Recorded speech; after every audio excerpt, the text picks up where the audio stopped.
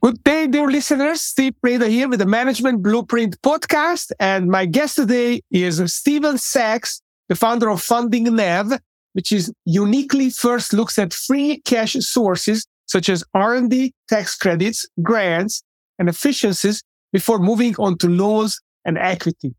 Steven, welcome to the show. Thank you very much, Steve. I'm really pleased to be on.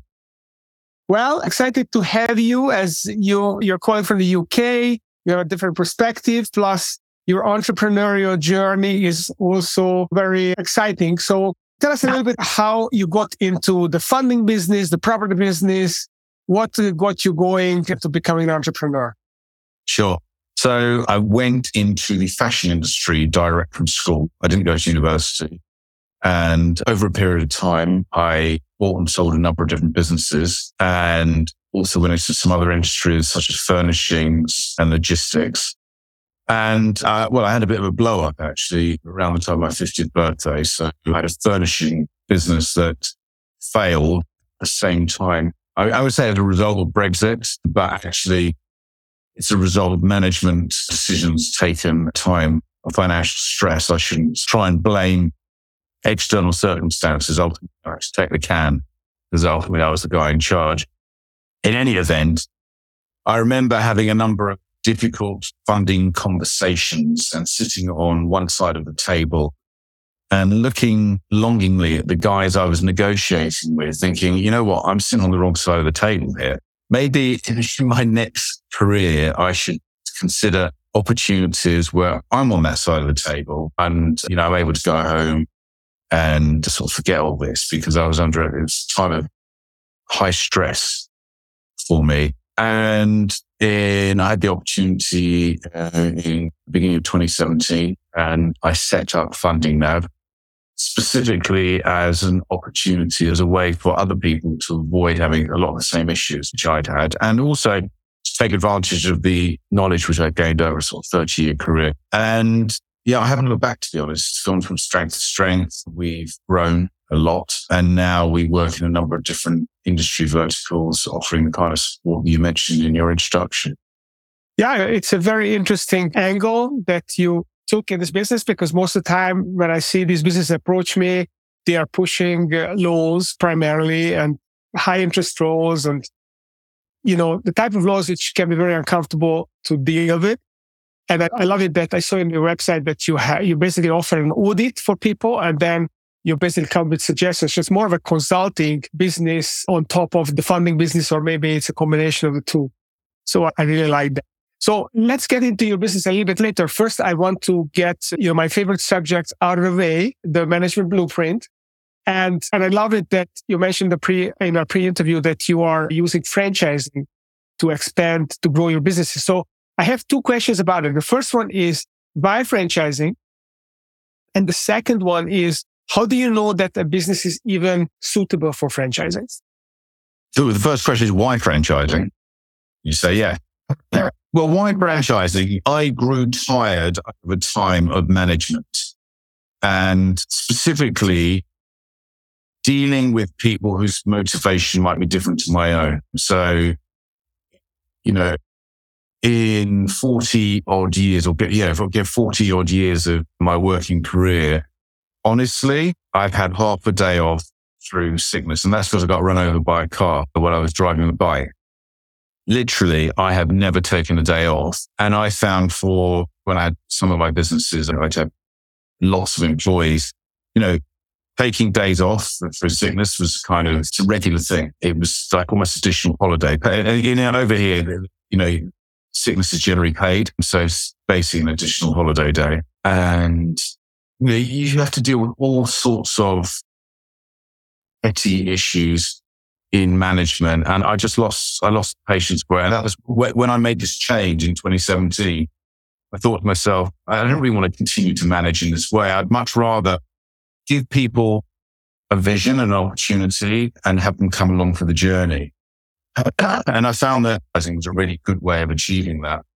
And so it's proven actually. So to grow a business, the series of similar and parallel business partners is much easier than to try and lead a business from the front with a number of people behind you who are not necessarily pulling at the same speed that you are.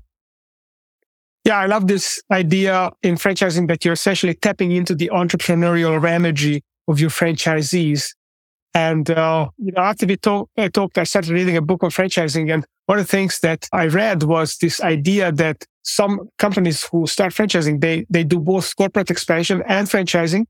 And in some territories where corporate expansion would not work because they just couldn't generate an ROI, a franchisee can create that ROI. I had a client in the past who basically had figured out this franchise where he could go into really small towns, like 2,000 or 3,000 people, and it would even work there. It was like a furniture/home decoration type franchise. So I love that idea. So how do you know that the business is even franchisable? How do you know a business is franchisable? I guess a business needs to have an operating manual in order to make it franchisable. So, if you can explain to somebody what you're doing, if you can write it all down and create a blueprint for that business and somebody can follow that blueprint, then it's franchised. And I think that's most businesses are, unless you've got something which is kind of entirely reliant on your ability. Unless you're a performer, for example. I mean, Elton John is not franchised because he's Elton John, right? But, a theatre where he performs, well, that's franchisable because that's a series of assets and liabilities of business, right? You put it in the right place, you do the marketing, Elton John comes to play your theatre. That can work. So I think that, most conventional businesses are franchisable, but staying individuals that have high levels of IP are not. That's interesting. So what are the success criteria for a franchise to really work? The what criteria, sorry? What are the success factors? The success criteria. Well, I think that the more cookie cutter, the better. The best example, is Michael Keaton in the film, The Founder, which is sort of just everybody's sort of ground zero sort of franchising.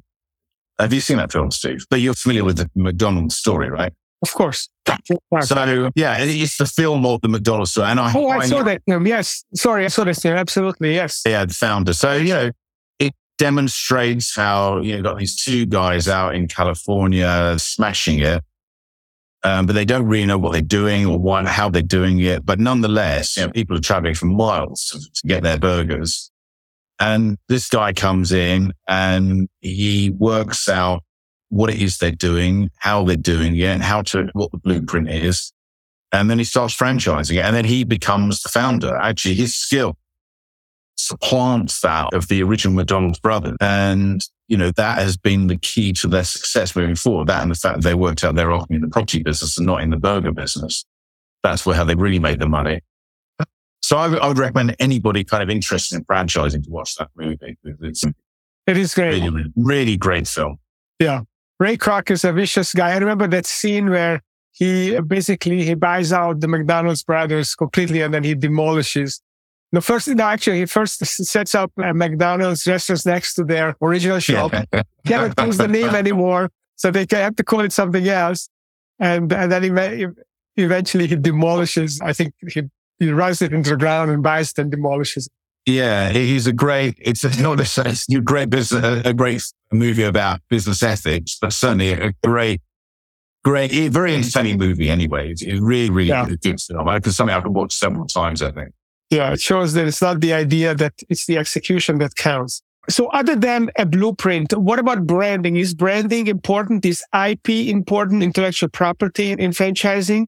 I mean, is it just a blueprint? I create the process and then off I go, or I need more than that? I can't think of any successful franchises that don't have IP, even though some of the franchises one sees nowadays, they're not well known. I mean, McDonald's is obviously a very well known brand, one of the most valuable brands in the world. And you see franchises, garden maintenance, for window cleaning, for dog walking. I mean, it's like literally everything's franchised nowadays. Is the branding important for those? Yeah, I'd say to an extent, but not to the same extent that it is for McDonald's. I mean, as they grow, of course it will be. So I think that the IP and the branding becomes increasingly important as the brand grows, obviously. At the beginning, it's probably not very important at all. And you also talked about the two types of franchises. You said the blue collar and the white collar franchise. What is the difference between the two? And why are they different? Well, so if you take, probably one of the biggest white collar franchises in the world is Action Coach, run by a gentleman named Brad Sugars, who's an Australian chap now. I think he's in Las Vegas, Nevada. And there are something like way in excess of 1,000 business coaches that trade under the Action Coach banner across the world. And each of them brings with them their personal experience, but then uses a standardized set of tools in order to deliver a coaching or mentoring service. So if I was an action coach, Steve, and you all were action coach too, and we were delivering those services, there's no question we would deliver them in a slightly different way. We put our own spin on it. However, if I've got my McDonald's franchise here in London and you've got one over there, did you see you're in Virginia? Virginia, yeah. Yeah, in Virginia, then you can bet your bottom dollar that my Big Macs and your Big Macs are going to be entirely the same. Literally, there will be no difference. My fries are the same as your fries. My Coke's the same as yours. So there is literally no room deviation in a franchise like that. You cannot, even if you've got the best idea in the world for a burger that's or an improvement on a Big Mac, then you can't run McDonald's. You've got to do something else entirely, rather like the McDonald's brothers and Ray Kroc, what we were talking about earlier. Whereas you can't realistically deliver coaching services or mentoring services from a book. You've got to put your own spin on it. Otherwise, there's no credibility to it. So they are different, quite a bit different. Okay. Well, I could spend the rest of this podcast and probably 2 more episodes on this topic, but let's switch gears here and talk a little bit about founding Nav. So tell me how it works. How did you come up with the idea of not just pushing loans, but actually listening to the customer and figuring out what they need and help them to get some grants and other more economic sources? And how do you make the business model work? Well, I think it works because we build up credibility with clients over time. It might not be the quickest get-rich scheme ever because sometimes we walk away from stuff. Sometimes we advise people now it's not a good time for funding for you. An excellent example of that is a business that we saw 2 or 3 years ago that was in the snack business. So they were manufacturing chips, but not potato chips, like chips made out of kale, made out of parsnip, made out of other types of vegetables. And they had 2 distinct distributions for their product. One was low margin, very big chain of sandwich shops in around London and the UK, which was low margin, but big volume. And the other was their own brand, which was the smaller part of their business, which was high margin and a much lower volume. It's not an unusual scenario. In any event, their premises were based in North London, were around 30,000 square foot. They had great machinery, they were highly mechanized, creating these snacks, bagging them, assembling them out for distribution. And they were working this machinery 24/7. So literally they were maximum efficiency, but they were losing money and they were losing a negative margin around about 10%. And when they came to us, they wanted to investment or borrow money in order to expand the operation, to get past break even and start making money. But when we looked at it, we suggested to them that actually a much better solution might be just to increase their prices. We worked out that a 5% increase in price across all of their production would be much more better, would get them into a profitable situation like immediately. And they were very concerned. And pre the current economic situation where inflation is kind of baked in, we're now in a relatively high inflation environment. And of course, for years prior to that, where there was literally no inflation, it's very difficult for people to increase their prices. Well, now it's like a normal thing. So they were very worried that they were going to lose their biggest customer. And ultimately, they did lose their biggest customer, as it happens. But they were able to replace that business, at least initially incrementally, and then by creating capacity quite quickly. with much higher margin, better quality business. And they didn't need to either dilute themselves or take on additional debt. So actually, we didn't earn very much from that appointment, but now we're highly trusted and it's easy for us to go back in there and to create other opportunities for them, which you may well get paid for.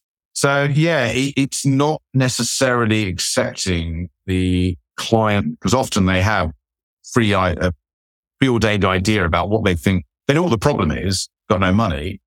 They think they know what the solution is, but we find that you really need to tease that out and you need to challenge the client around that. And often their solution is not necessarily the right solution. Yeah, I mean, I love this idea of this is basically positioning yourself as a trusted advisor.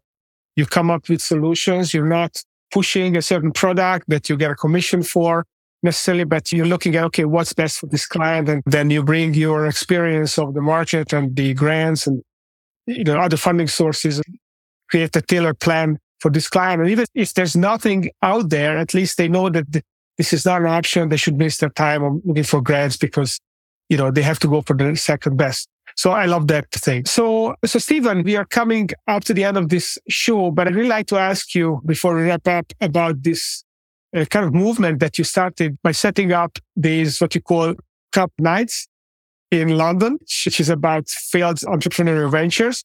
So how did this come about and what kind of audience do you have? Who is attracted to watch this? I personally, in my experience, early in my career, we had a big failure. We tried to sell a business. We fell flat on our faces. And because my business was new, that was the only story I had. And they invited me to talk to this conference. And I told this, vulnerably shared this story. My client was there as well. And actually we got a great feedback and I got a couple of clients out of that they trusted us for being vulnerable there. So tell me how this come about and who the audience are and how are you, what is your goal with this movement that you created? Okay. So the first thing is I'm not going to be like Ray Kroc and try and take the glory because I didn't create it. I've licensed it. So it's like kind of franchise. It was actually created by 4 guys in Mexico City about 10 years ago. It operates in around 300 cities around the world, including the United States and a number of different cities. And yeah, I licensed it for London. We've got other parts of the movement that are also in the United Kingdom, but it's in, I say, 300 cities around the world. And it's exactly that. It's that when generally in business, if you go to like networking events, for example, there's this we've got a kind of the business bullshit suit on. So it's, hey, Steve, what are you doing? Yeah, I'm really successful at this. And you've got an elevator. Elevator pitch is a minute to basically talk yourself up as much as possible. But if, once we've done our elevator pitches and we've had a chat, I mean, maybe we get on quite well. I think we might do, Steve. And we go for a drink afterwards and we know you get each other and we meet up again. In time, when we really trust each other, maybe I might tell you about some of my failures and you might tell me about some of yours. Maybe you'll be drunk or something. You go, what, I really fucked up with this, whatever it is. And then that's kind of when we really get to know each other and really trust each other. So the whole purpose of Fuck Up Nights is to do that bit first. You know what? Leave all the bullshit. Here are 4 people that I'm going to present to you. I'm going to talk about their fuck ups and some of them have been horrendous. I mean, in the previous meeting, one guy was in prison for 6 years for frauds because he was like a British version of Jordan Belfort, actually creating something which was unsustainable. And in the next one I've got, which is next week, I've got a woman there who's talking work. She's running a business in Ukraine up until February last year, until Putin started killing people outside premises, so literally they had to close down immediately. So yeah, it's kind of people talking about their failure, whether it was their fault, obviously in this woman's case, not her fault at all. It's just not really unfortunate set of circumstances, but nonetheless, we have to play the hand that we're dealt with. And then afterwards, on that basis, I invite people to network, but to network starting talking about your failure. So look, turn to the person next to you, tell them what your favorite brand of ice cream is, and then just tell them about your biggest fuck up. And it's amazing. we had to kick people out at midnight. Everybody's talking. It's like therapy. Everybody loves it. And as you rightly say, people get business out of it as well. People build real relationships and they do business as a result of it. So it's like, I didn't invent it. I do love it. And it's kind of, there's no real money in it for me, but I love doing it. Definitely, I've got clients out of it myself. Yeah, there's no better teacher than failure, right? That's the best teacher of all. I mean, the cheapest failure, of course, is the one somebody else did rather than actually doing it yourself. So if you can find out about that and then not do it, great. I mean, I had my share of failures when I ran my business 10 years ago. I sold it and I never thought that I would actually someday make money out of having failed so many times and having had so many upsets in my business. But I've seen written about them in my books. I've spoken about it to audiences. I regularly help my clients who are facing similar situations. I tell them, hey, this is what happened. This is what I did. This is what I should have done. And it really helps them connect the dots and it helps them avoid some of these landmines. So I think it's a great one. I'm going to look into it to see whether there's anything like that in Virginia and check it out. So in parting, Stephen, anything else you would like to share with the audience that you feel like it's important to know about, whether it's business failure, whether it's, starting a new business, whether it's the franchising route? If you have any famous last words, I'd love to have it. I don't normally ask for this, but in your case, I'd love to have that. Okay. So I'll tell you what I'm really thinking about at the moment. And that is that I think that sorry, Steve, how old are you? 55. Yeah, I'm 57. I think that the number one business opportunity in the world right now is the baby boomer retirement sale. And we're seeing businesses, average age of the founders 62, so slightly older than both you and I, but people not really understanding the value of their equity and what they've built up over time in unsexy industries. So we're seeing, food and beverage, hospitality, engineering, construction, people getting tired, getting at the end of their career, not having a second tier of management that they can do some sort of management buyout for, with literally just thinking of closing down. And these businesses, we're seeing a number of people in the market buying and building as a strategy using leveraged finance, often supplied by the vendor. And I'm seeing people build large groups super quickly. And it's a thing I'm only seeing now in the last year or two. And I would advise all of the people listening to this to think very carefully about that as a strategy moving forward for the next 5 years. So I think it's going to be super powerful. So it's kind of a buy and build strategy for marginal companies, or, it's basically cobbling together from, marginally profitable companies. Not marginally profitable. So let me give you an example, right? So I spoke recently to a Scottish guy who I met who was a truck driver. So this guy's got literally no business experience. All his experience is driving a truck. Went through a very difficult divorce and became the sole carer for his young daughter. He kind of read up on this and he did some training in May of 2021. In January of 22, so just over a year ago, he wrote to 1,200 business owners in his industry who were in logistics, trucking, and asking them whether they'd be interested in selling their business. And he got some responses. He went down and visited one particular one, which is in the British Midlands. It's around about 300 miles from where he lives. So he went down with the heads of terms already packed because he wasn't going to go down a second time. The business had a revenue of around £7 million. So it's about $9 million, making a profit of around 10%. So close on $1 million a year. He offered the guy, or they did a deal of 1.7 million. So okay, $2 million, of which he was able to get the first, say, $1 million out of invoice finance. He raised a further $300,000, which was cash in the business's own bank account. Balance $700,000 was funded by a deferred consideration. So the guy paid over 5 years. Having acquired the business, he then paid himself, or the business paid him, I think it was £80,000 or £90,000 deal fee. $80,000 or $90,000 deal fee. That was cash that he got for putting no money into it in the first place. And also leased him a brand new Porsche Taycan for it, which I don't know what it costs in America, but over here is about $150,000. So he did a deal with no cash down and wound up with a business turning over close to $10 million a year and a Porsche Taycan and $80,000 in his bank account. And he has now gone on to do some further acquisitions. And by the end of this year, he reckons he's going to have a group turning over around about 30 million with a $3 million profit, most of which, to be fair, is now paying off debt and paying off the cost of acquiring in the first place. He's employed his former boss and his former boss's boss in this kind of business. And he had no money at the outset. So that's what I'm saying. Okay, that's exciting. So maybe that's another episode of the podcast, but it sounds like it's similar to a distressed home buying, perhaps, kind of concept, but I love it. It's not distressed. It's that the vendor is highly motivated. They're going to retire, right? So then they can close the business down and walk away from it and liquidate it, or else someone will come in and offer them something for it. So is that what's the maximum they can get? So it's not the business stress. It's maybe that the owners are stressed.